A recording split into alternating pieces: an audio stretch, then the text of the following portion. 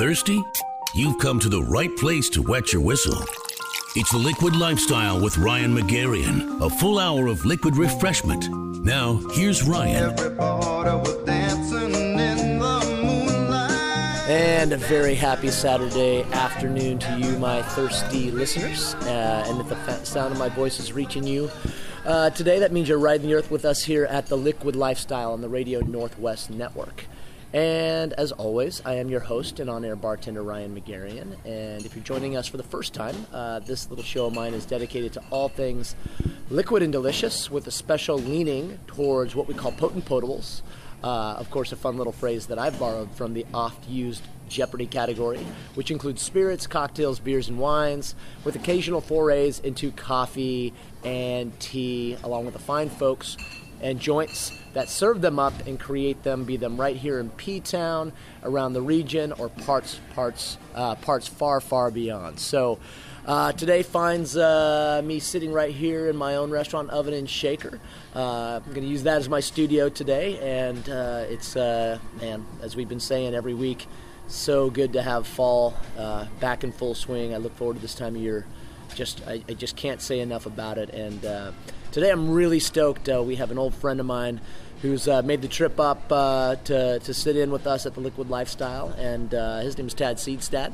And Tad is really an icon in the beverage industry. He is a winemaker, a distilled spirits maker. He's made some real kind of critical intellectual spirits in our space in the past 10 years, and we're gonna talk a little bit about these bad boys. So Tad, what's cracking today, my man?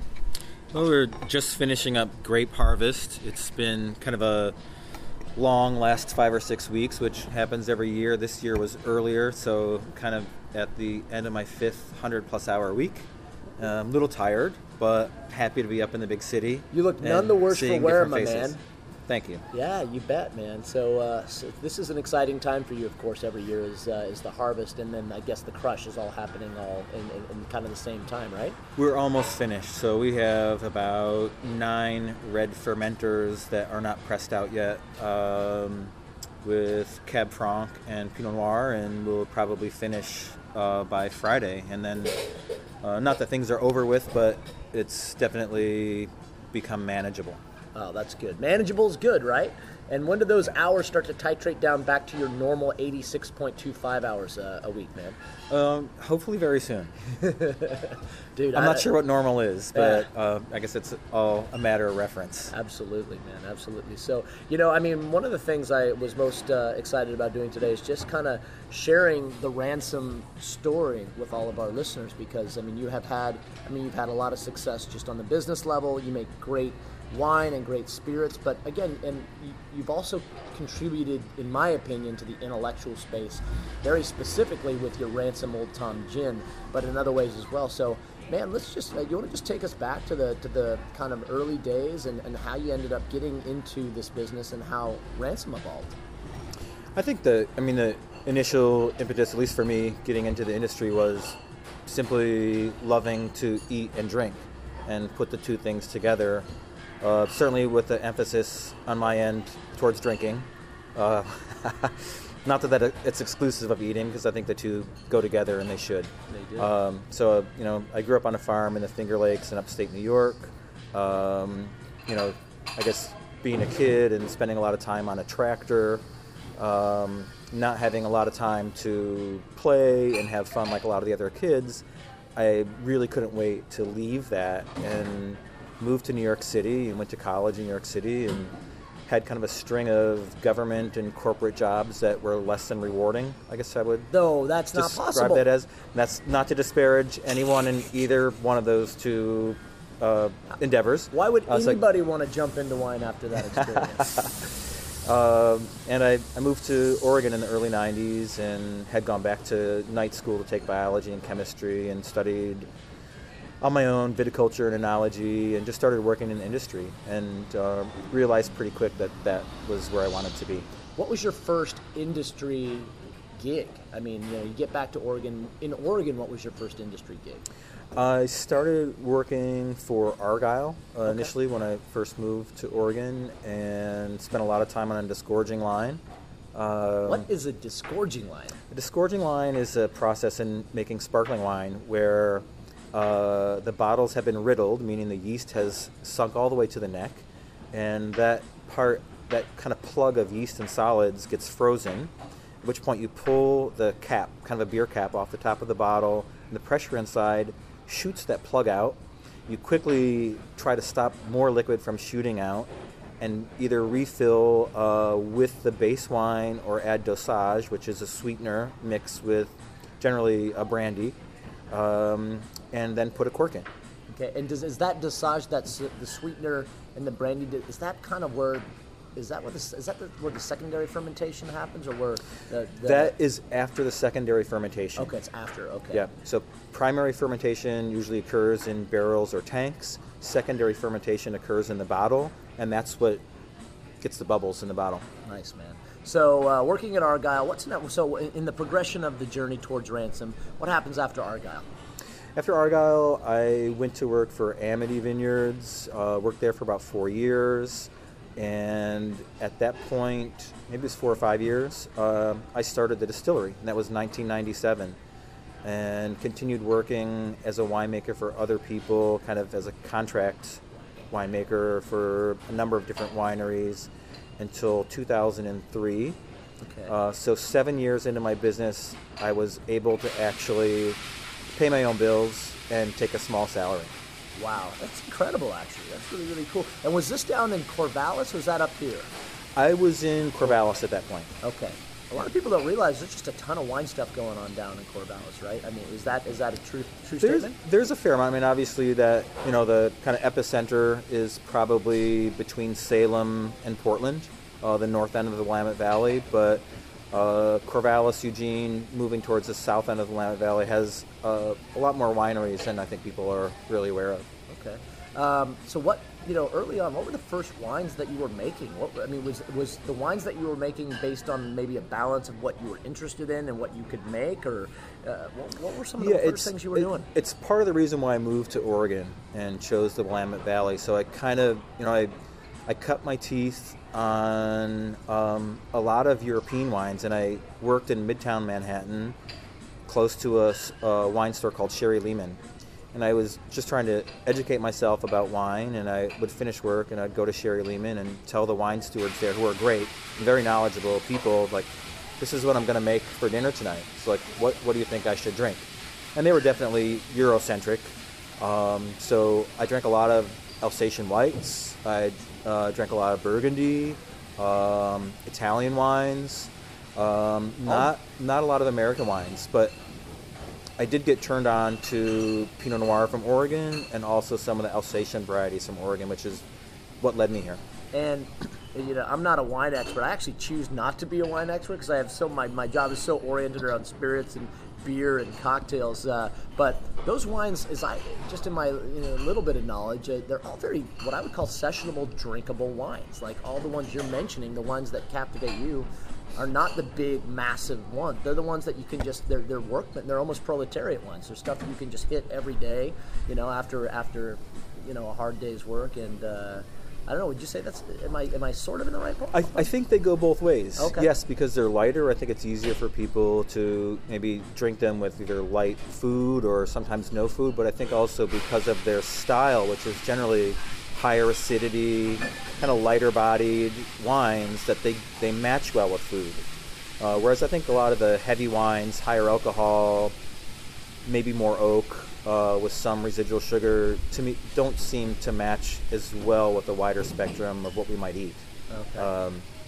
So that, to me, that really is what it's all about. It's like finding something that we can drink that will match with what we're eating at the same time. Yeah, for sure, man. And that's the thing. I mean, for those who haven't experienced like the perfect food and wine pairing, you're missing out. I think that's one of the pinnacle experiences in the universe, to be honest with you, like a perfect plate of nachos or some Iberico. It's just like when you do get the right wine and the right plate, the right flavors, man, it's like you just moving forward. It's just there's this feeling that you can't have either one without each other. At least that's always how I've seen it. But once again, we're chatting with Tad Seestadt, the founder, owner, winemaker, distilled spirit maker from Ransom Spirits. You're listening to The Liquid Lifestyle here on the Radio Northwest Network.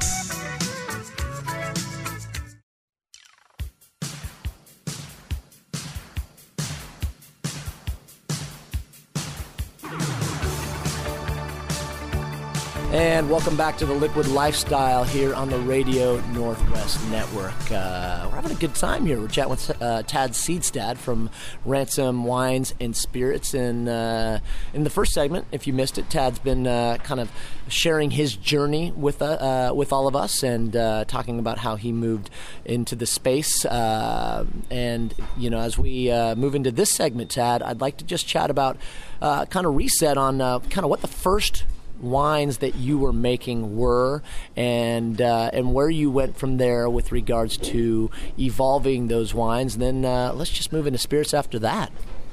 Sure. Yeah, the first wines that I were making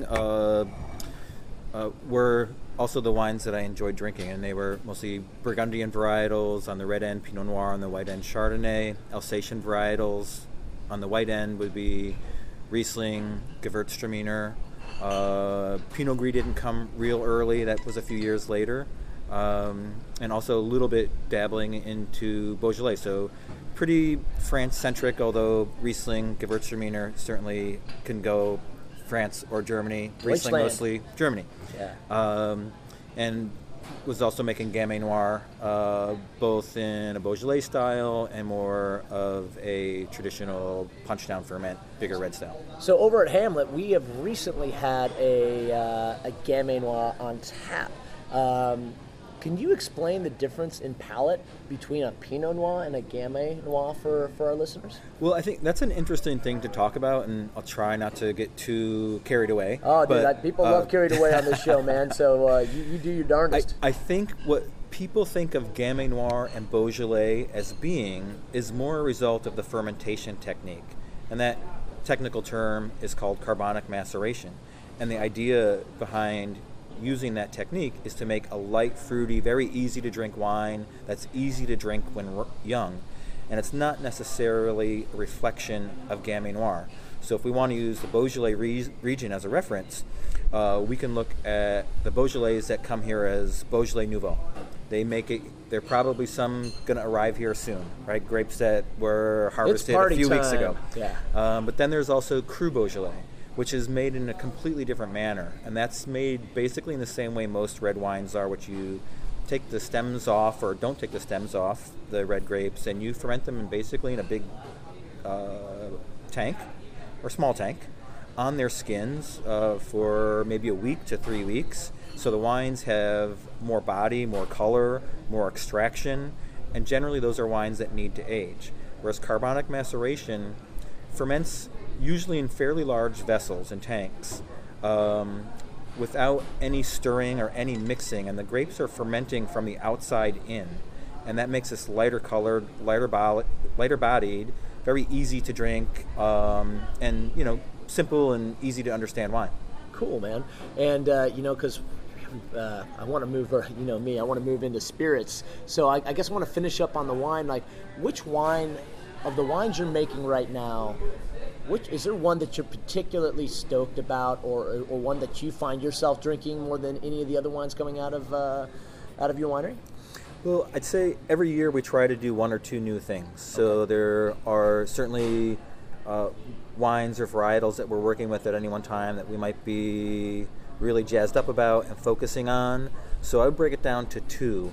One being a varietal and a wine that I never get tired of drinking that has enormous spectrum, and that's Riesling. Matches well with a huge array of different foods, can be made bone dry, super acidic, anywhere in between and up to late harvest dessert wines that you'd certainly match with dessert, but either have by itself or with dessert. And the other that we started working with and that I have planted on my farm is Albarino. And I think that historically in the Willamette Valley we've been kind of French-focused and been mostly planting and working with varieties that are grown in France, some Germany. But I think that our climate, being very influenced by the ocean, lends itself to trying the varieties that are grown in northwest Spain and Galicia and Basque Interesting. Country. So we're pretty excited about working with some of those varieties and growing them as well. That's so cool, man. So, all right. Well, in the industry, and specifically in the cocktail space, people know you for your spirits, and you have such a wide range of delicious spirits. The one you're known, in my experience around the world, the one that really people know is your Ransom Old Tom Gin, which is an absolute revelation. We could talk about that for a show unto itself. But so when did you make that transition from winemaker into spirit? And was there a catalyst for that, or when did that happen? It happened early on, and I think that, not that I don't drink spirits anymore, but I used to drink a lot more spirits when I was younger. And it was a curiosity, and that was back, you'll appreciate this, in the 80s when cocktails were really pretty bad across the board, and what I gravitated towards was drinking neat spirits, because it was much more interesting to me to try to figure out, well, what went into this spirit? What was it made from? How was it made? And why does it taste the way it tastes? And the particular catalyst for getting into making spirits was I had a relationship with a woman from Alsace, France. And we worked together as winemakers in the industry, and she would go to France and bring back interesting bottles of mostly brandies made in France, but she brought back one time a Mirabelle plum brandy that her father had made in their garage. Okay. Her father was, I think, an accountant or something. And I was blown away. It was probably one of the best eau de vie and spirits I had had up until that point. And the light went off in my head. I thought, wow, if this guy who's an accountant can make a plum brandy that tastes this phenomenal, I'm a winemaker, why can't I do it too? That's and good logic there, Tad. That really started it. That was 1993. Okay. And I started experimenting with distilling, started working on plum brandies using Italian blue plums here and making grappa. Okay. And that's really what got the ball rolling. Dude, that grappa, I mean, I know you make a few different grappas, but I've got 2 bottles. I think it's a grappa of Gewürztraminer. Do you recall making a grappa from Gewürztraminer? We still do it. Okay, good, man. This thing, so I'm going to let Tad tee up what grappa is, but this thing is just floral and of the earth, and to me, it's quite sessionable, man. It's aggressive, but man, it's just like it's very soothing. It's kind of like a spa for the soul in some ways. Can you remind our listeners what grappa is? Well, I think grappa is a pretty misunderstood category. So, and most people, Sorry to jump in there, Tad. The time is flying by. We got to jump out real quick. Once again, you're listening to The Liquid Lifestyle on the Northwest Radio Northwest Network. Back in a moment.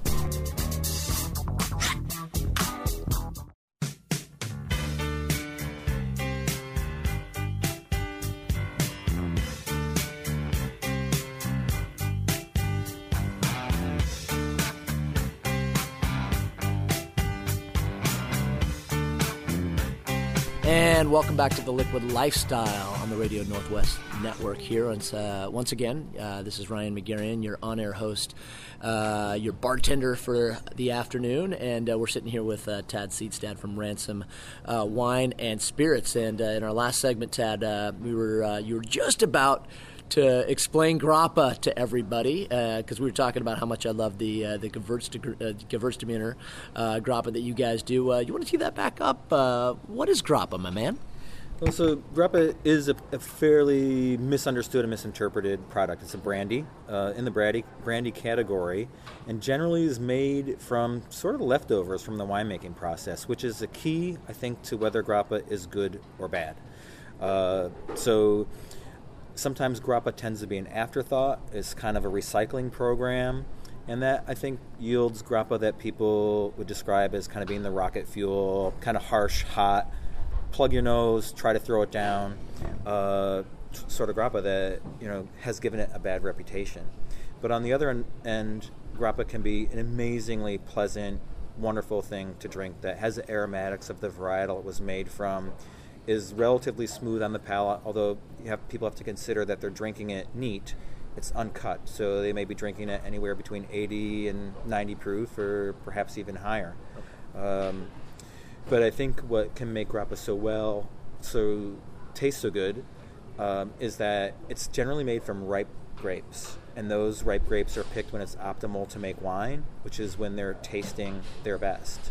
So grappa that's made from the pomace and skins and pulps that's very juicy yields a grappa that's fruity, very pleasant aromatically, as opposed to grappa made from sort of dried out leftovers that would make a grappa that smells more very earthy, and sometimes I would describe that as sort of musty old hay.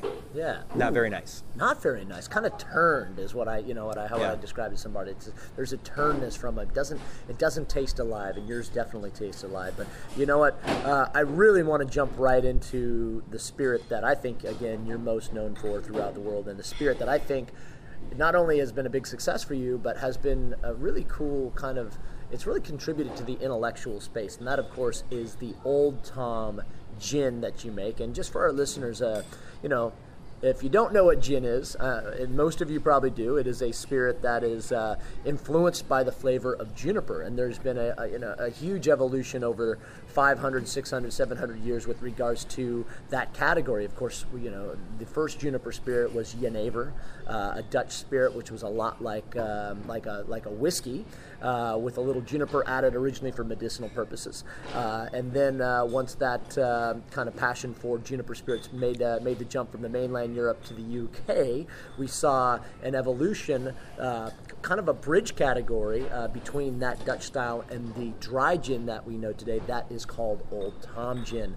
And when I'm training gin, I always talk about that Old Tom is a span, and there isn't an Old Tom gin recipe that this is an Old Tom gin. It's, an early Old Tom could be a lot different than an Old Tom closer to the mid-1800s when you've already got the processes of continuous distillation. So using that as a premise, man, tell us all about your Old Tom gin. Maybe just start with how that brand, how that spirit came about. Well, it started. We started working on that project in 2005 or 2006, and I have an old friend from New York named Dave Wondrich, who is a spirits writer, historian, giant legend in the cocktail world for sure. It's funny because we were friends long before either one of us got in the spirits industry. We worked together, went out together. Dave was in a punk rock band, and I like to go to punk rock shows. Not so much anymore. Dude, what was Dave's? Do you remember the name of Dave's punk rock band? The band was called the Original Rays. That was the last reiteration, but he was in several. So, Dave, when you listen to this, man, if you open a dive bar, I think you got to bring that name back. Just call it the Original Ray, man. I just think it has such a good ring to it. So you and Dave, old buddies, working on Spirit. We were having lunch at McSorley's. I think it was 2005, and we hadn't seen each other. We were just kind of reacquainted thanks to the internet, and actually Ryan McGarrian. How? Who I saw Dave's name on spirits articles, and I asked you, this is probably more than 10 years ago. Yeah, it was a while Do you ago. know a guy named Dave Wondrich? Yeah. And you said, yes, I know him, and I asked for his email, and so that's how that happened. Oh man, I feel I had no idea I had a small, tiny, itty bitty part of this story, man. That's You're so the connection. Cool.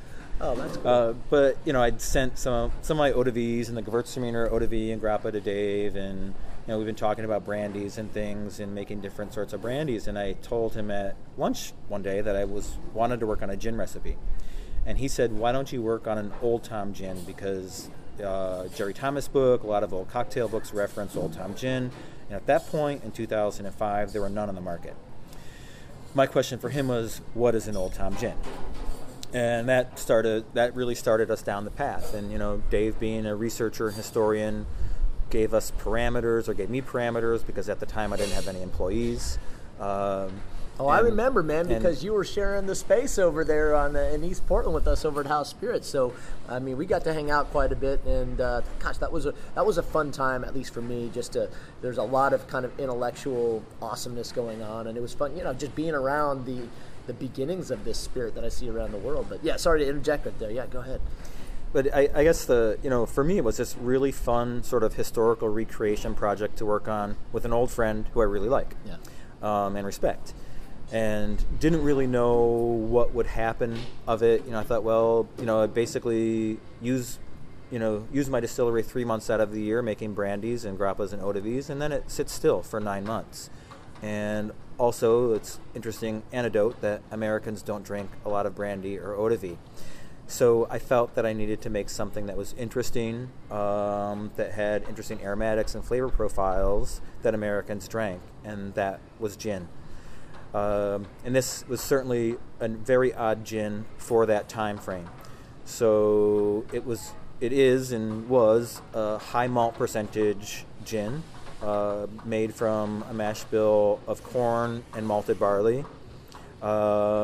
Relatively simple on the botanicals, and those are the parameters that Dave set, because we're making an old style, old time gin, something that maybe people would have had in the earlier part of the 1800s. Okay.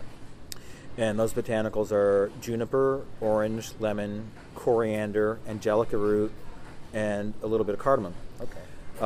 But the really odd aspect of that gin is that we decided that it should be aged in barrels. And that was really to replicate what would have happened at that time, because no spirits were bottled up in glass bottles and boxed in cardboard boxes and shipped across the country, across the ocean, or the world. At that point, they all went in barrels because it didn't make sense to cut with water, ship water across the ocean, or ship glass across the ocean, or across the United States, which at that point was relatively small. Because it took too much infrastructure, you're moving excess weight. So everything was stored and shipped in barrels. So in order to replicate that, we thought we'll give this 4 to 6 months in barrel. It'll pick up a little bit of influence from the barrel, be sort of a light amber colored, and it was very unusual. I didn't know what to expect, for a malty, amber brown colored gin. I thought, well, it'll be kind of a unusual item, and we'll probably sell a few hundred cases a year, which may help pay our rent, which I had to work to pay the rent prior to that with a second job. Right. And I turned out to be completely surprised. The gin really caught on. It caught on in the mixology world, caught on with the consumer, and it is now what we make the most of in the distillery. It's amazing how things like that happen. I mean, when I hear stories like that, I'm always kind of thinking about that book by Malcolm Gladwell, The Tipping Point. It's all about there's so much, there's so much timing involved, right? I mean, you put out Ransom Old Tom in like a peak of a time in our industry where there's just hyper interest in all things intellectual and finding context and finding story. I mean, I feel like that happened with us with Aviation Gin. Same thing. I don't know what would have happened if we did that 5 years later or 5 years earlier. And it's just like you threaded a needle with that bad boy. So that's just I think wonderful. the timing is critical, and that's interesting, because one of my friends was trying to get me to work on a gin in 1998, and I didn't do it. Dude. Again, time flying, man. We're going to jump out real quick. This has been a great third segment here with Tad Seestadt. More in a moment.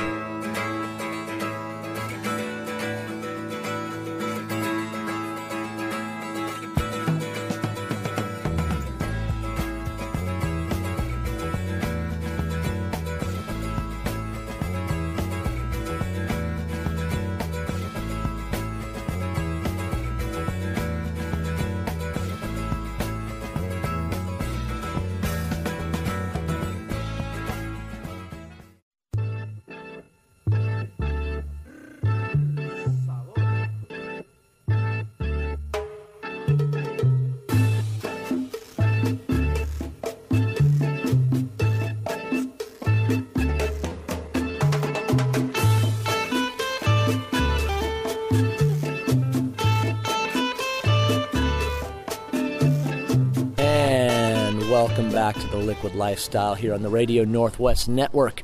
We're having a smoking conversation with my man Tad Seestadt, the founder, winemaker, spirit maker at Ransom Wine and Spirits, and it's just been really fun kind of reconnecting with you and talking about your backstory and talking about the evolution of your wine, your winery and your thoughts behind what wines you wanted to make, and then moving into the spirits again, and then the massive success you've had with your Ransom Old Tom Gin. In this last segment, I want to kind of tee up the fact that there's a lot of other stuff you're doing on the spirit side besides the grappa that we talked about and the Old Tom Gin, obviously, that we spent a good time chatting about, man. So you want to kind of fill us in on all the other kind of fun spirit stuff you're up to these days? Sure.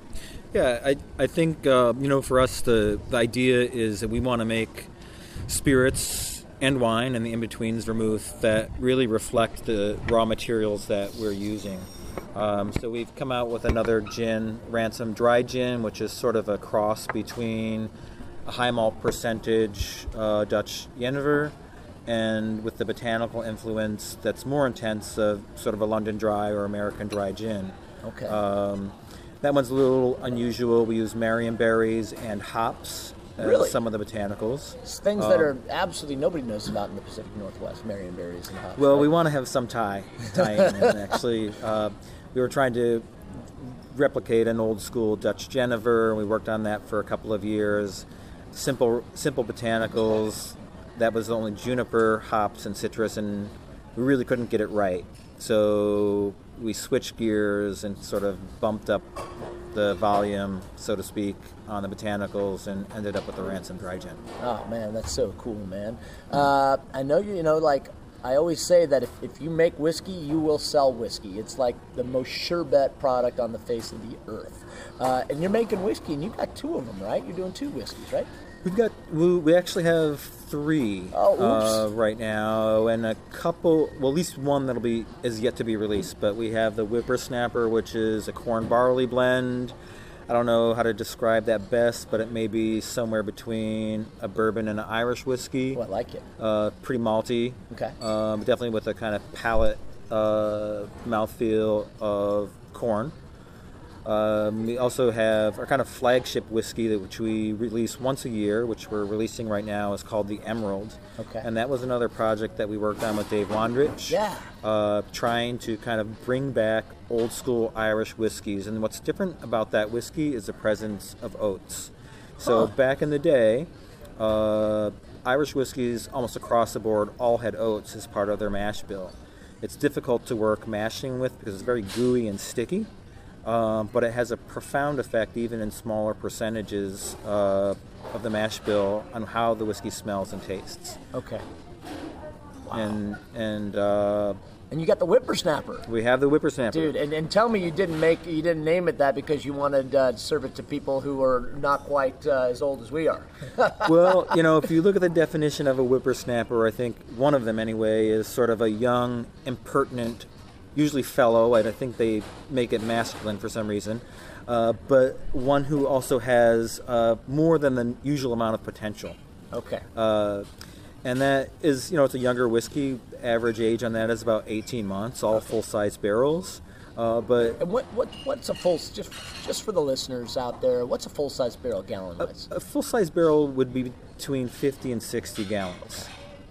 So we want to make something that has the good aspects of being barrel aged, but still has the imprint of the grains that it's made from that should dominate the aromatics and flavor. So that's pretty grainy, pretty malty, with I think just enough wood influence to balance well and kind of flesh the whiskey out. Dude, that sounds delicious, man. You're doing such cool stuff, man.